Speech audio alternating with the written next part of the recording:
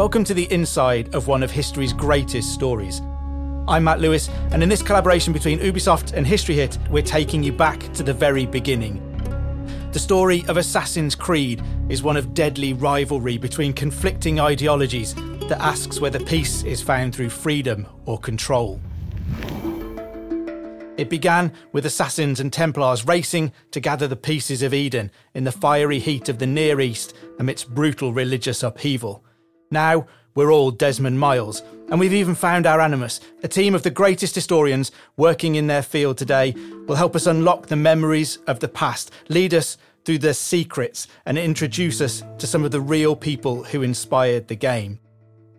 It's time to break into the vaults of two of history's most infamous organisations as we pit the Assassin's Creed against the Templar Order.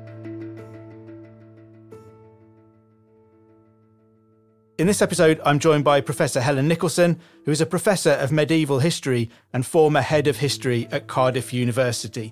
She's a world-leading expert on the military religious orders and the Crusades, which makes her the perfect guide to lead us through the mysteries of the Knights Templar. Thank you very much for joining us, Helen. It's wonderful to have you here. Thank you for having me. Assassin's Creed pits the assassins against the Templar Order. When does the Order of the Knights Templar emerge and become a military order? No one recorded exactly when they started, but it seems to be January 1120 at the Council of Nablus in the Holy Land, when the Patriarch of Jerusalem and the King of Jerusalem were both present. They approved this idea by Hugh de Pin and his friends that they should form a military group for defending Christian pilgrims, also for defending Christian land. And there's a bit of a movement of military religious orders at this point. Where do the Templars sit in that? Are they the first?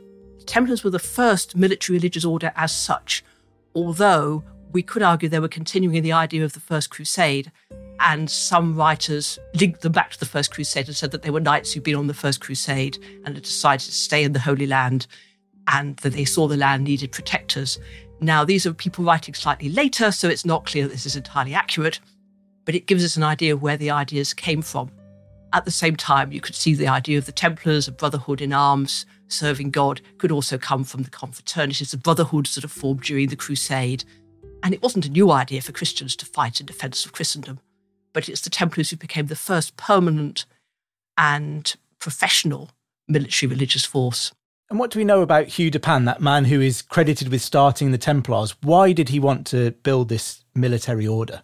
There's a certain amount of information about Hugh de Pin's life in Champagne. Before he went out to the east, he'd been married. His wife's name was Elizabeth, and she died. They had a number of children, and he'd gone out to the east with Hugh, Count of Champagne, on at least one expedition to the east. Exactly when he'd arrived in the east before he founded the Templars is not clear. And then there were a number of other people who were with him at the beginning of the order, like Godfrey of Saint-Omer, for example, and we don't know exactly when they got there. All we can say is that they all seem to be together in about 1120.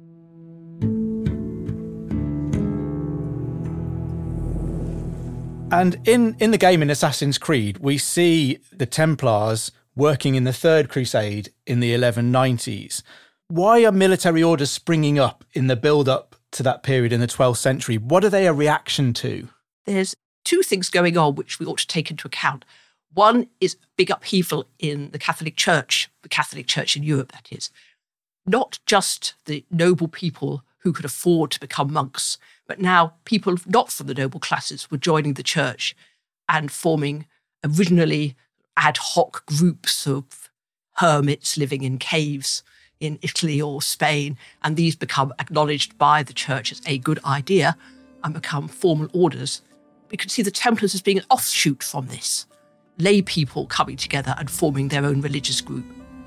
The church had become more willing to acknowledge these individual small group ideas, a bit more bottom up than top down. The other aspect was the rise of ideas of knighthood, chivalry as it becomes known, from the French chevalerie, which just means knighthood. And the Templars fit into these ideas of knights can serve God simply by being knights. There was a standard of behaviour that they should adhere to, protecting other people at the risk of their own lives, laying down their own lives in defence of others, particularly those that can't defend themselves. So women, the elderly, children, church people who are only supposed to fight in self-defense and are probably not trained to fight. So the Templars combine these ideas of new religious life and idealized knighthood. But they're not quite like most secular knights because they concentrate on the austerity which is characteristic of religious orders, and they're not operating as individuals. As anyone who's read the stories of King Arthur will know, they're very much focused on individual knights, but Templars operate as a group. They're a community, so they have this communal lifestyle, communal mindset. So it sounds like they were a reaction to quite a few things that were going on at the time. Is it fair to see them as a thoroughly modern movement at the time? Oh yes, cutting edge were the Templars when they were founded. The very latest thing in religious ideology and secular movement, which was one reason they were so popular among ordinary people. Anyone who could afford to give them something did, down to, when I die, they can have my horse.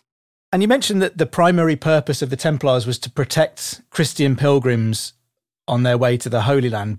Were they successful in that? Yes, on the whole, they were. And the Hospitallers, who became militarised a bit after the Templars, they started off as a hospital and then they take up military activities for the same reason as the Templars. Pilgrims need protection. They commissioned ships and then they have their own ships to carry people from the West to the Holy Land.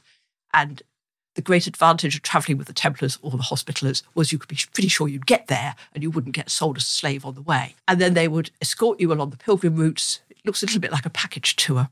I was going to say, it sounds a lot like buying a package tour with a tour rep coming with you, but I wondered whether I was being a bit naughty saying that. Some scholars have made this comparison with a perfectly straight face, and others have said that it's being flippant. But I like it because although these people don't go around photographing everywhere, they go around kissing all the sites instead. So you arrive at your holy site, you go in, you pray, you kiss any relics, you kiss the holy site. And some people obviously make written records of this, which they take home with them, or they write it down when they get home, so other people can read about their journey and can imagine that they're making this journey too, and they're visiting the various holy sites, so they can stop and pray while they're reading the description of the pilgrimage. So just as people also have vicarious holidays when they're watching other people's photographs or watching something on the television, you can have your vicarious pilgrimage. And we associate the Templars today with a particular uniform, with the white robes with the red cross on. They stand out in the Assassin's Creed game for wearing that. Where does that uniform originate from, and how soon did they develop that? Originally, they didn't have any special clothing, but at the Council of Troyes, very near where Hugh de Payens came from, in Champagne in January 1129, the ecclesiastic who gathered there, the knights at any rate, should wear a white mantle. As a sign of purity, they'd given away their old life and they're now taken on this new life. The Red Cross came later. Archbishop William II of Tyre, writing his history of the Crusader states from the mid-1160s to the mid-1180s, said that it was Pope Eugenius III who gave them the Red Cross. He was Pope during the Second Crusade, so we can assume it was about that time they were given the Red Cross. And the Red Cross represents the blood of Christ and the fact that Templars are supposed to shed their blood for other Christians on the battlefield. It's a very visible marker of that duality of what they do, the white robes of the priest, but the red cross to represent blood and the martial elements of what they do too. Absolutely. Visually very striking. Non-knights didn't have the white mantle. They had to wear a dark-coloured mantle, so they wouldn't have been quite so obvious. And how did the Templars balance their religious duties with the military aspects of what they do? I mean, traditionally, the church frowned on people who spilled blood. How did they manage to balance those two things? The church had always said, yes, that clergy shouldn't shed blood, but there are certain people in society who should be able to shed blood, if they might have to do penance for it afterwards, because they're defending other Christians. And some of Jesus' earliest followers were actually soldiers. Some of the early Christians mentioned in the book of Acts of the New Testament are soldiers. So clearly you can be a soldier and serve Christ, but you're not supposed to go around murdering people. You're supposed to be serving Christ by protecting other Christians. So when the Templars take this up, it's not an entirely new idea, but the idea of ordinary knights being allowed by the church to do this, to wipe out their sins, was something that canonists, church lawyers were still working on. It was part of the idea behind the First Crusade, but of course the First Crusade was only temporary. On the other hand, taking on this monastic lifestyle suited this very well because monks already claimed to be fighting God's battles, but in prayer. So the Templars are a militia of God, but now they're fighting physically. So that can be easily adapted to suit knights in the Order of the Temple. They have very strict discipline, as monks do. Monks are all supposed to obey their abbot, and this idea of command and control that you have in a monastic order works very well for a military order as well. Everybody should obey the master. And then he has this hierarchy of officials under him, each one knowing what their particular duties are, which again works very well for an army. And they have a very strong mission statement. Every army needs its mission statement, whereas monks serve God in prayer and contemplation. Knights serve Christ as Christ's army and lay down their lives for Christians and in protection of Christian territory. So it's not actually that difficult to reconcile the two. There are a few practical difficulties, like what you do if it's time for matins and you're all out in the field. Well, then, rather than having a formal service, you might have to just recite a certain number of the Lord's Prayer, the Paternosters, from horseback. So certain things had to be adapted in the regulations of the Templars as they're developed over the years, as they had to adapt to deal with current conditions. There's a comment that they might have to have their sins forward forgiven before they set off on a voyage, for example, because the chances of drowning at sea when you're on the way to Europe or coming back from Europe are quite high. So you have to take precautions. But on the whole, they managed to balance their rule of life, like monks would have, with their military activities as an army would need to have. And as I say, the discipline aspect is there in both monks and in warriors. So the Templars were a very disciplined force and very much admired for their discipline. And I guess that mental gymnastics and that development of the rules is worth it for the church to have such a potent force at its disposal. It really was necessary to have a permanent military force out in the Crusader states. And it was clear that none of the secular nobles could provide something that was permanent and that could be relied on to turn up when needed. And this was always a headache in the West. When the kings of Spain are organising their campaigns against the Muslims in Spain, their nobles don't always turn up when summoned, but the Templars will always turn up. Always ready for a fight. It's one disadvantage, though, of the military orders being religious and only answerable in theory to the Pope, and they don't always answer to the Pope either. Because they know they're Christ's army, they often think they know best. So the King of Jerusalem might have one idea, the leader of the crusade might have another idea, and the Templars have their own idea, and the Hospitallers have their own idea. And this will have been reinforced by prayer and discussion and their experiences in the Holy Land. And it's very difficult to talk them out of what they think.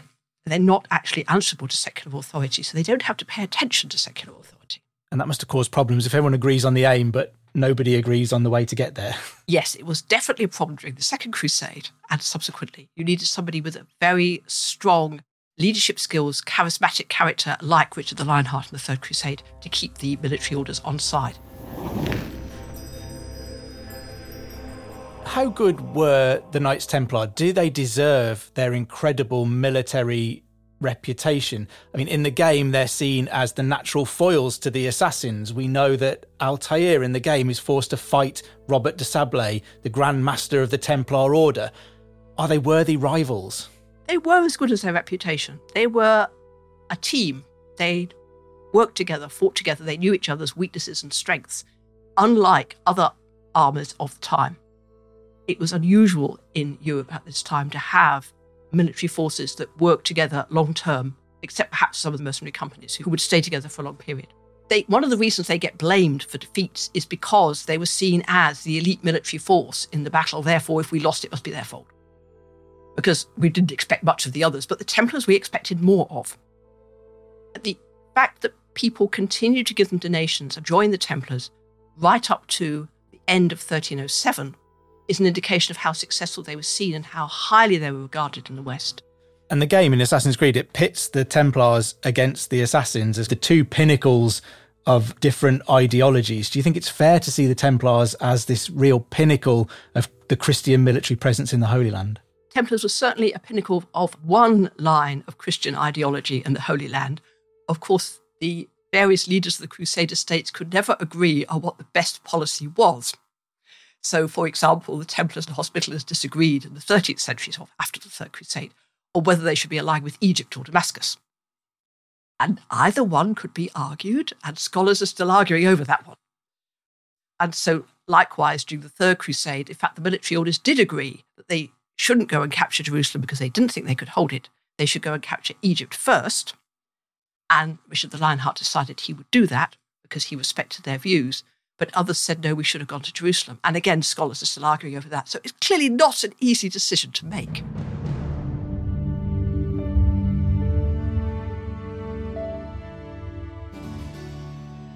How did the influence of the Templars begin to spread beyond the Holy Land? Because they would reach all the way across Christian Europe over the decades and centuries that followed their establishment. The Templars had property right across Latin Christian Europe, except in Scandinavia. And they started to acquire that very, very quickly. In 1120, Count Fulk V of Anjou went to Jerusalem on pilgrimage, and he joined the Templars for a short period. And then you were allowed to join as a temporary member. And then he went back to the West and continued to give them donations.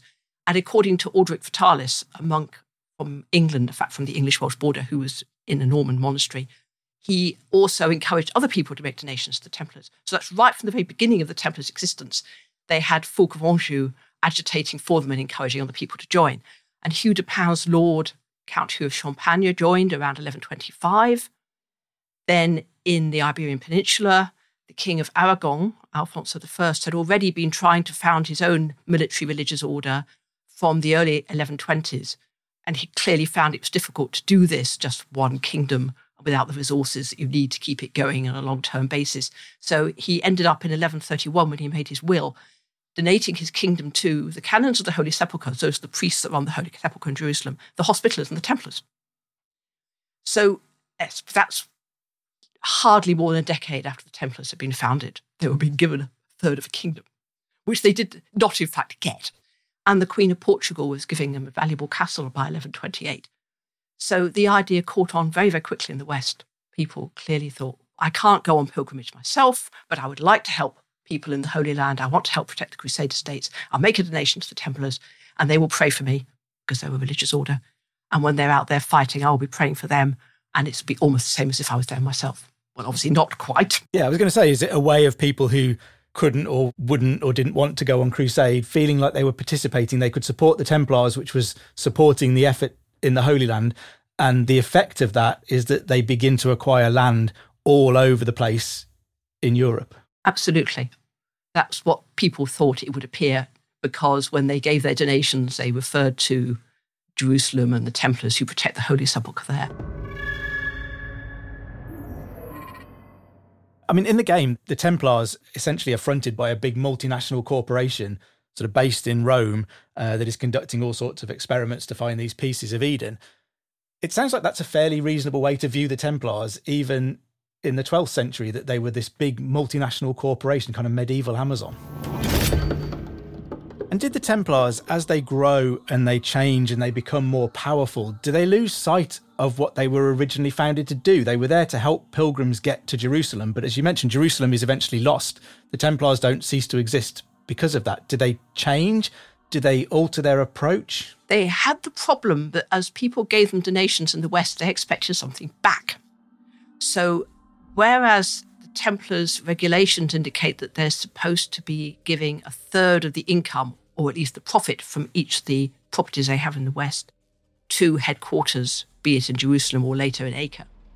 In fact, they had their patrons saying, well, we've given you all this land, but we want, for example, grandmother wants someone to look after her in her old age. She wants to come and live as a hermit in your estate. And so then the Templars would have to support her.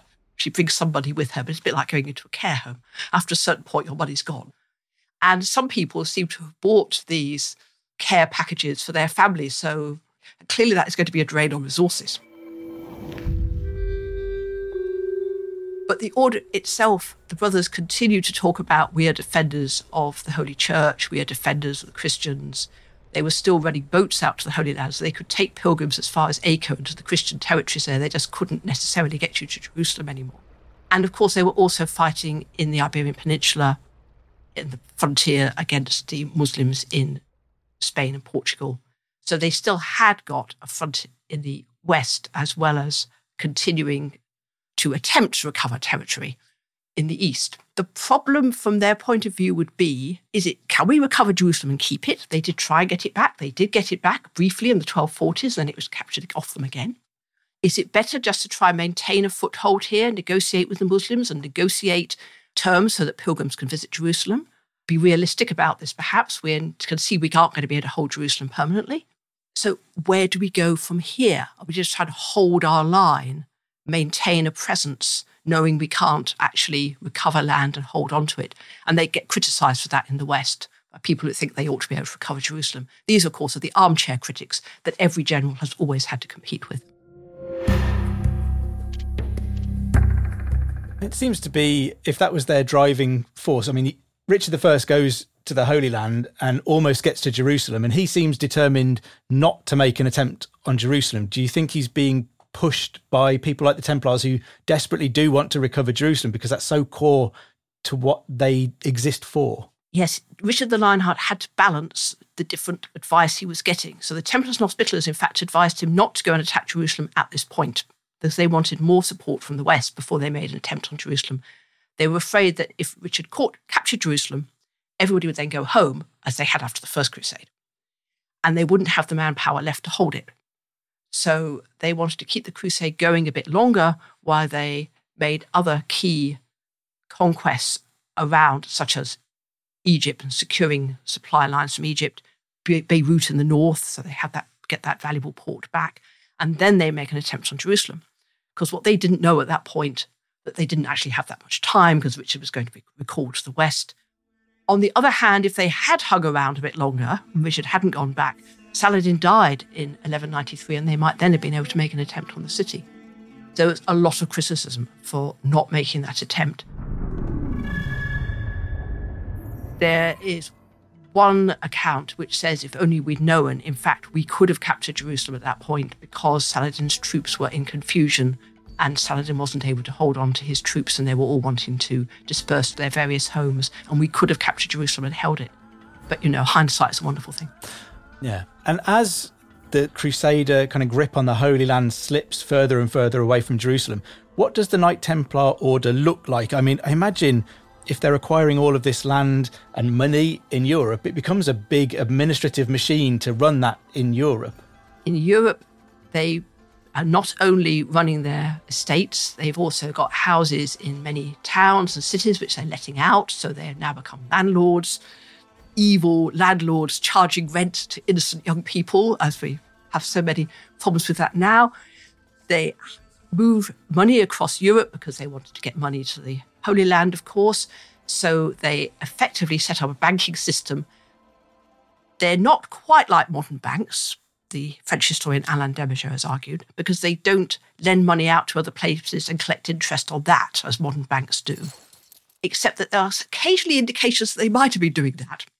So they're quite like a modern bank, and they would do money transfers for you, but then that's another layer of administration. So they have to keep money records, so not only for their own money, but for everybody else's. And then because they were very trusted as knights and monks, regarded as people of great integrity, they get dragged into administration for lords and kings and the Pope as well. All these things, and yet they want to recapture Jerusalem. So they were still insisting that that was their purpose, that they wanted to do that, and that was why people were joining the order.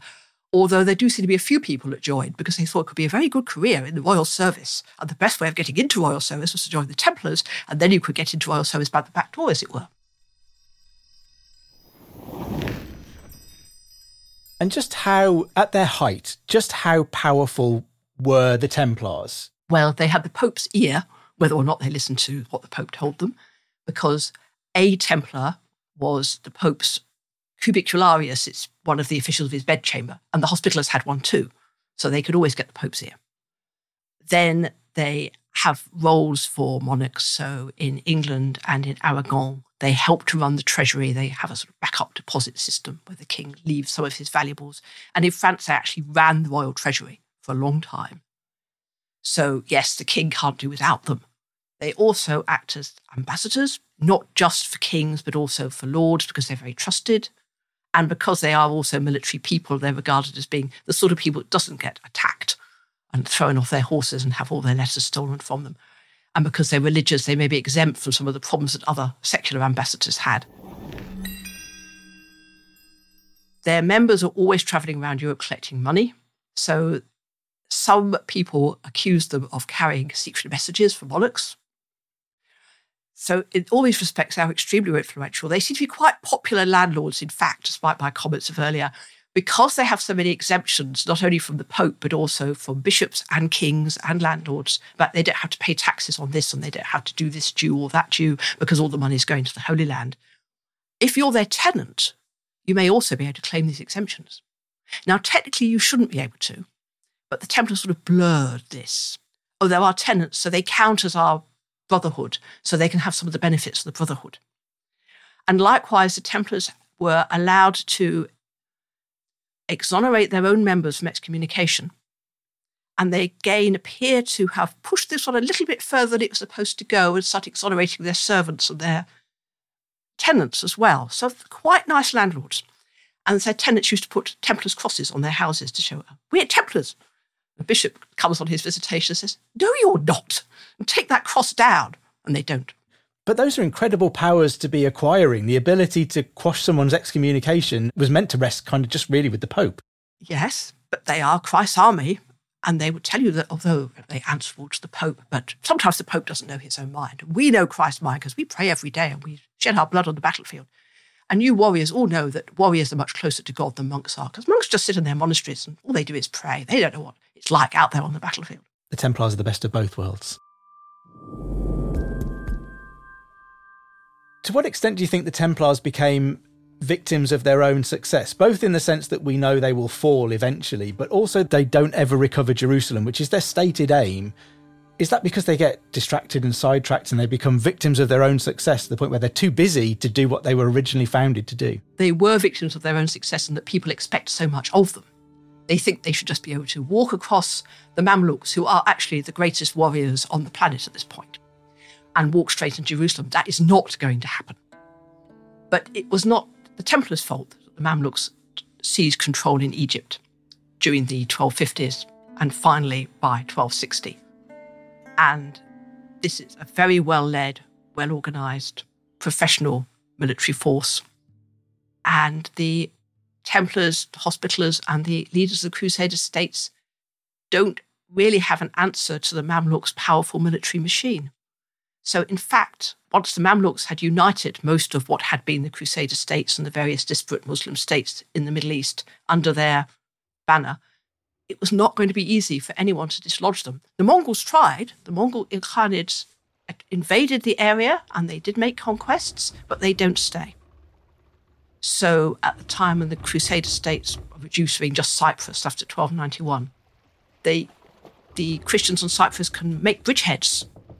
The Templars held Arrowhead Island, otherwise known as Ruad Island, off Tortosa for a few years, but they can't hold it permanently.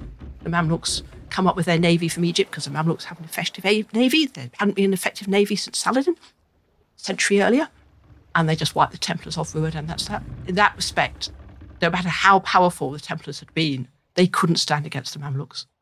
I think the whole of Christian Europe wasn't in a position to be able to hold on to territory in the Holy Land, apart from the fact that the rulers of Christian Europe all had other things on their minds. So, although the people still wanted Jerusalem, etc., kings had other battles to fight. Can we think of the Templars then as being too inflexible? Did they just not find a way to adapt to the new challenges that the Crusades were bringing? We could argue that they were too inflexible. They would tell us that actually they were still trying to do what they could, that they were supporting the Pope's attempts to ban trade with the Muslims, for example, and stop people selling the latest in great weaponry to the Muslims. There's a very good trade in that in the Eastern Mediterranean.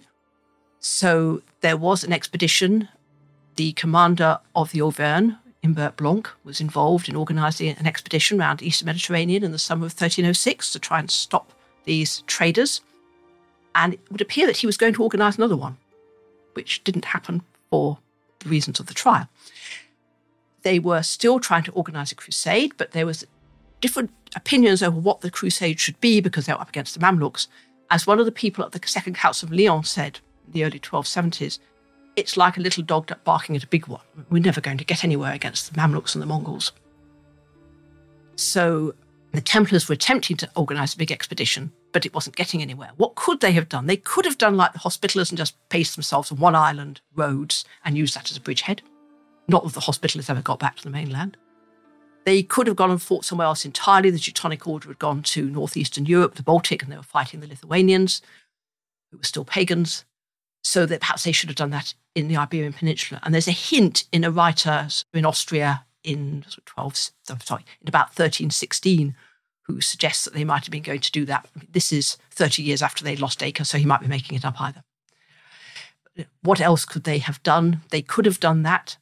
I think to myself that more likely is they would continue to try and regain territory in the Eastern Mediterranean, found that they weren't getting anywhere, and they might have ended up like some of the other orders and eventually just being amalgamated into government service and becoming a military branch of the King of England's government, King of France's government, the King of Aragon, Portugal and Castile's government, rather than being an independent force. It's fascinating. I mean, it sounds to me a lot like the makers of Assassin's Creed picked a really good foil for the assassins, an incredibly powerful movement. We can see talk of them being involved in secrets and secret activity, which is exactly what the game plays on. It sounds like the Templars were the perfect pick for Assassin's Creed. And one of the advantages of using the Templars is that they were abolished, therefore you're not treading on anybody's toes. Or at least, supposedly. Next time on Assassins vs Templars, it's the Grand Master of the evil Templars, Robert de Sablé, as Dan Snow is joined by the expert on the man himself, Peter Edbury. Make sure you're following the Echoes of History podcast on Apple, Spotify, or wherever you get your podcasts from, so you don't miss a single episode, and you can listen to the rest of the series there too. This series is a special collaboration between Ubisoft and History Hit, with post-production undertaken by Paradiso Media.